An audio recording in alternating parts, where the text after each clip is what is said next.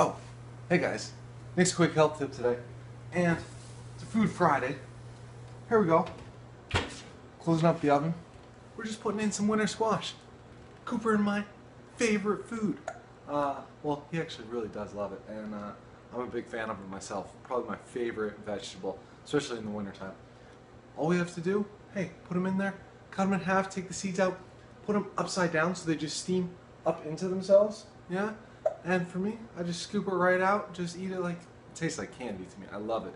That with some good lamb is amazing. Throw a little bit of salt in there, some cinnamon, some butter, or some coconut oil.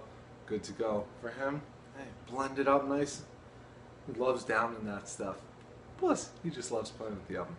But really guys, awesome food, especially in the wintertime. You can get so many different types, the acorns, the butternuts, the delicatas. But my personal favorite, the carnival. Just a fun looking squash, like orange, white stripes on it, everything. Looks same size as an acorn. Don't have any right now, can't show you, but make sure you go check those out. They are absolutely amazing. So if you want more quick tips like this, head over to the website, sign up for the newsletter. While you're there, take a free brain health quiz. See how the healthier your brain is. Do so. We'll send you 4 morning secrets to perfect brain health.